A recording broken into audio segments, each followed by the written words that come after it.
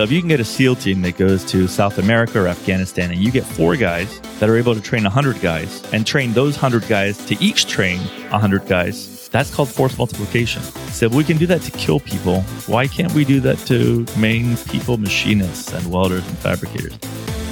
If the sound of a machine tool removing metal gets your blood pumping, then you are Metalworking Nation. This is Making Chips, where we talk all things metalworking, engineering and design, production and tooling combined with business best practices, technology, marketing, news, and new media for manufacturing professionals. Here are your hosts, business owners, metalworking experts, and guys who get dirty on the factory floor, Jim Carr and Jason Zenger. Now, let's make some chips. This is part 2 of a 2-part interview with Workshops for Warriors. To hear part 1 of this interview, please go to makingchips.com/34. Hey, Jason, I know you sell and service vending machines through your company. Did you know that ThyssenKrupp can set up a defined vendor management system, much like you do for your tooling vending systems? Yeah, we actually do this all the time with tooling and MRO supplies and safety supplies, so I completely understand the concept. But tell me how ThyssenKrupp would do that in a materials application. Well, let's say I was awarded a contract from my customer to manufacture 50,000 pieces. They would want monthly releases of, let's say, 4,200. When I use ThyssenKrupp as my material supplier, they would work with me to release the material as I need it, much like how my customer needs the finished product monthly releases. ThyssenKrupp would do the same with the raw material. That's great. It's a really proactive way for ThyssenKrupp to service their customers. So as I see it, the material is guaranteed, the shop floor isn't overloaded with inventory, and it kind of solves the cash flow problem. Absolutely. It's a smart way to buy, and it certainly does help cash flow.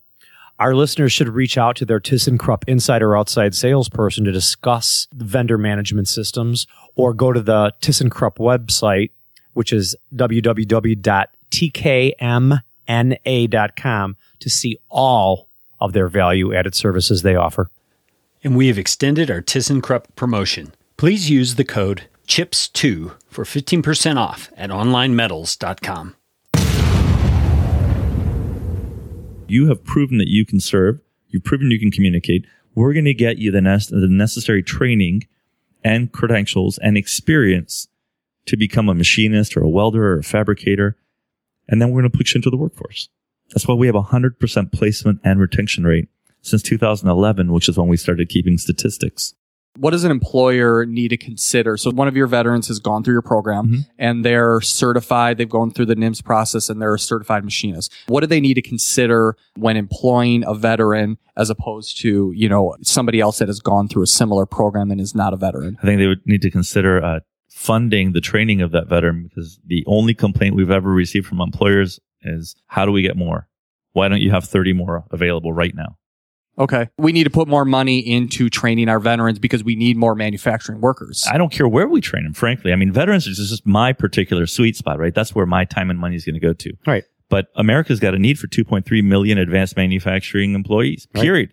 And that need's only increasing because it's a dwindling pool of candidates. Yep. A lot of people are retiring. Well, you're getting cannibalization. So what happens, right? The bigger companies will poach from the smaller companies who will poach from their subs. But guess what? It's the same pool of candidates. And after a while, you're only going to have X amount of people, except that they're getting older every single year. There's no training pipeline in the U.S. right now that can meet the demand. And if you think about it, if we were to go to war tomorrow, ceilings were cut, how would America rebuild herself? How would we have the ability to do what we did in World War II, which is train the sick, lame, and lazy, and those that couldn't go to war? How do you train those people to become machinists, welders, fabricators? And right now, we don't have that ability at all. So what I'm saying is, kids, great. I agree. We should teach all kids, elementary, high schools. But right now, this moment, that elementary school kid is not going to be turning chips in your shop. No way. Whereas one of our veterans, in 16 weeks, they're on your shop floor and they're making money for you.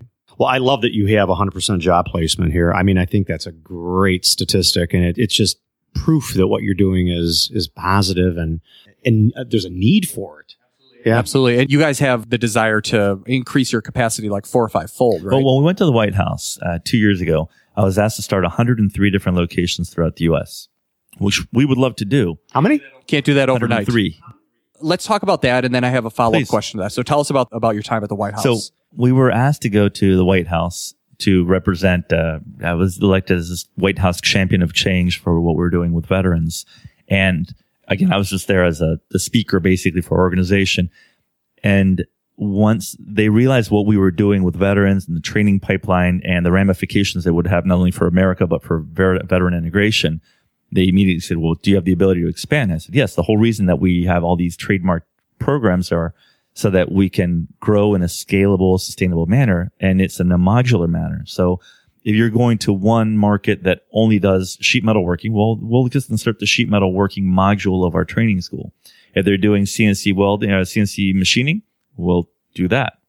If they need every one of our skill sets, then we'll deploy a full facility. So what we have here is a stackable modular school that can be deployed anywhere in the world. It's common curriculum, nationally recognized credentials, and then a way of getting candidates to the employers that need them. do you have the desire to open up another workshop for warriors in another part of the country? Or do you think that you could equip another person to open up a similar facility in another part of the country? Either. My goal is to get veterans reintegrated. Is there another specific city or region in this country where there's a big hotbed of veterans? We literally have over 150 possible locations that are ripe for another workshops for warriors facility. What's the next step? What's holding you back from funding? So here's a question. We go back 300 years and I say, you know what, Jim? I have this idea and I want to get this letter from the West Coast to the East Coast. How many years ago? 300. Okay. I say, and I want to get this letter from the West Coast to Florida and from Florida to Oregon, but I don't want to pay more than 50 cents. Develop that system for me. Right now you say, oh, no problem. The post office. Think of the massive infrastructure required to support that one little letter going from the East Coast to West Coast to Oregon. Think about that. Mm-hmm. Right now, there's no training pipeline, period. Zero for advanced manufacturing. None. That's holistic or large enough to go all over the world. That has common nationally recognized credentials. There's so much infighting between different credentialing bodies and different organizations. And I think that the broader picture is if you need welding, right? American Welding Society, like we're stuck in this VHS Betamax debate versus not realizing that the meteor is coming and you either deploy a shield to fix that meteor or we are all going to die. And they're like, well, I don't know. I think we should wear red uniforms. No, let's wear blue uniforms. Does it matter? Forget it. No, let's move. Put on a uniform. Going. Let's go. Yeah, let's go. So we need to find a way to certify like a workshop for warriors program within existing manufacturing training facilities in order to get those veterans into those facilities and get them trained for free. We just need to fund it. That's it. Funding is the biggest. This is the thing, right? If you're making chips, do you really want to start a school? Right. No. So you want to get people that are trained. So that's what we do. We run a school. Right. We run an advanced manufacturing training school. How many schools out there have $1 million CNC laser, a $500,000 5-axis flow water jet, 10 Haas machines, right, with 5-axis it's capabilities? Impressive what you've got, yeah. But you need to train people on them. If you were a small machine shop, guess what? Those machines would be making parts for you. There's no way you'd let some rookie student use your 5-axis lathe. There's no way. There's no way. So funding is your biggest pain point. It's I the understand. only pain point. But if you had the funding, what would be the next pain point? I think it would probably be instructors. Great point. So this is my thing. If you're in the military, you do something called train the trainer. Right. So if you can get a SEAL team that goes to South America or Afghanistan and you get 4 guys that are able to train 100 guys and train those 100 guys to each train 100 guys, that's called force multiplication. So if we can do that to kill people, why can't we do that to main people, machinists and welders and fabricators? So these are all military people that are going through our school. We're using the same exact construct. We're doing a train the trainer course and we're teaching them to be the SEAL teams of machinists or welders or fabricators. Their goal is not just to go out there and do the work. It's do the work, show others how to do the work, certify the others to do that work, and then go somewhere else. Right. Teach someone. Yeah, I mean, it's almost like we need the manufacturing community, every business owner out there that owns a machining company to say, I'm going to put a little bit of my time and a little bit of my money towards training the next generation of machinists. And if we can get everybody to do that, we've got a huge snowball of training the trainers and getting more people, thousands of people into the manufacturing industry, and if we don't do that, all those jobs are going to go overseas. Right. And on We Know, and Jason and I talk a lot about this, about the industry and the image of the industry. What do you think the biggest holdback is for people not getting involved in advanced manufacturing? I think there's a whole bunch of corporate inertia that won't allow any type of facts or data to come in and pierce this little story that they've created for themselves. Over the last 6 or 7 years, I've been very fortunate to be invited to many different manufacturing events. And literally, I could go in there and 80% of the time to one of our colleagues, I'll write down the 5 most frequently asked questions and they'll be right on. They're not thinking about the workforce like they would be thinking about any other pressing manufacturing need, tooling. They just think that people are a separate thing that's going to come no matter what. But they're going to be the first people to try and shave 3 seconds off their cycle times. Yep. And they don't view that at all. They just don't understand that training pipelines are training pipelines. If you want people to do tomorrow's advanced manufacturing, you have to train them today. And you're not going to have this massive pool of candidates available because everyone else in the U.S. will have already hired them. Right. So you have to devote enough money to get these schools. Workshops isn't the only one, but have people help fund this training.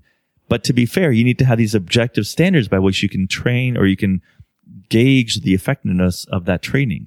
So you can say, we demand a NIMS level 2 CNC millist guy. We demand an Amada certified laser operator. Or we demand that they have a flow certification or whatever that may be. But let's have all the standards be standardized, literally, and say, all right, if they can operate a 5-axis flow water jet, they can probably operate another brand of water jet with a week of training, right? If they can operate a Haas mill, they can probably operate another one in a couple of days, right?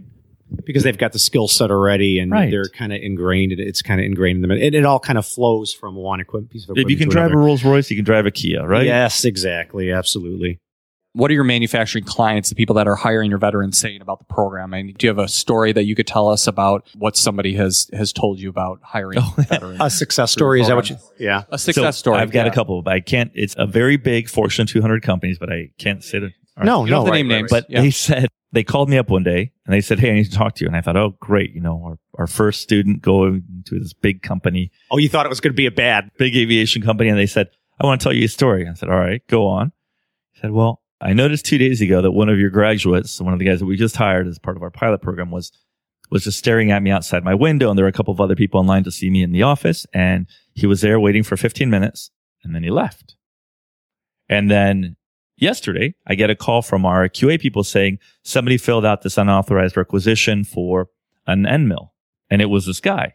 So when I went to him today and said, hey, graduate of Workshops for Warriors, why did you not do what we were supposed to do? Why did you not go through the proper channels to get the end mill, to get that part? And your graduate said, boss, you said get that part done no matter what. End of today. I waited in your office for 15 minutes and I thought you're paying me so much money in 15 minutes. I paid for that end mill. I checked out exactly the end mills that you got. I got the cert for it right here and your part's done. He did exactly what he was told to do, right? And he called me up and said, your guy punched through the paper bag. He got the certs. He got the right end mill. He had the paperwork. What do we need to do to get 10 more? Perfect. That's a great story. Our guys punched through the paper bag. Yeah. Great. Do you have any disappointments that you could tell us about? I think my greatest disappointment would be my failure to be able to explain to very, very intelligent people why it is that they need to support the program or how it's important to them to support this program. Because they'll get it. If I tell them, if you use this tooling, you'll shave 3 seconds off your cycle time. If you use this machine, it'll go lights off manufacturing. If all of us help fund this training program, it will be cheaper for all of us and we will all get trained people into the workforce and will reduce veteran unemployment and will increase the amount of people paying taxes. I've been unable to make that pitch to your normal machine shop owner that believes that it's the government's responsibility to train people or that they don't want to do it. But they're the first ones that understand that you're not going to get production pricing in production quantities. And I would love your help with that. Right now, it costs my wife and I about $25,000 every 4 months to train somebody and provide them a living stipend. So in addition to, right. And that's the Gene Haas Foundation, for example, provided $1 million scholarship that's matched dollar for dollar. So for every dollar we get, they'll donate $1. And that helps people that are going through the program that maybe have to have rent or pay their mortgage or whatever that may be. That'll give them up to $2,500 a month to go through our training program. And it offsets the cost for us to train that person.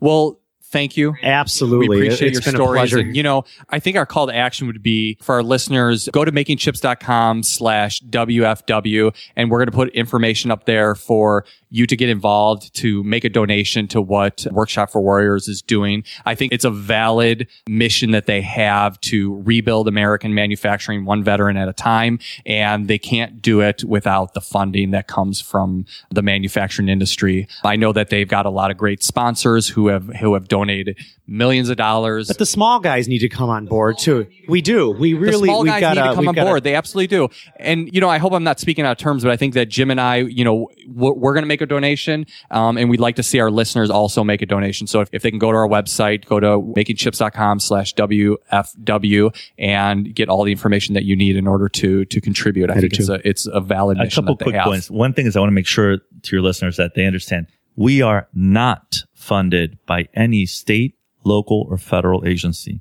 The only reason that we're able to keep our doors open is thanks to the donation of small and medium organizations and individual donors. There's no state funding at all. None. Zero. I think you guys should be. I mean, I think that the government should be throwing money at you guys to get this going. So we're in this 8-year process to get GI Bill funding, and we're in year 6 of that 8-year process. So if you really want to help us, go to Sacramento, go to the U.S. Senate and say, if America is looking for an innovative way of getting veterans reintegrated, if America is looking for an integrative way to start advanced manufacturing, then let's fund Workshops for Warriors. See what they do for a year or two. They have data tracking back to 2011. Let's make that program go throughout the United States. For both of you, in fact, Jim and Jason, I'd like you to just think about this for one moment.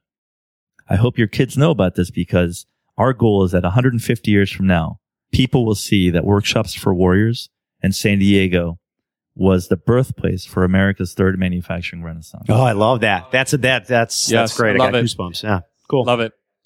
So it requires writing letters and talking to people. So we need, okay. So I think what we also can do is we can equip our listeners to write a letter and to bring some awareness to you guys. Thank you very much for your help. You're welcome. You're welcome. Well, Pleasure being here today. And thank you so much for coming to San Diego. You're always welcome. And for the veterans that are out there, please do not lose hope. Come to our school. We're happy to help. We're happy to fix you. And we're all one big community. Don't let the temporary setback hold you down. And absolutely. Keep pushing on. Yes. Yeah. And thank you for your service. Thank you. This podcast exists to improve the manufacturing industry. We want to hear from you, the owners, managers, leaders, and engineers from the metalworking nation. What ideas do you want to share, and what keeps you up at night? We want you to take something away from this podcast that you can use to improve your company, your team, and yourself. So let us know what you want to hear, and we'll see you next time on Making Chips.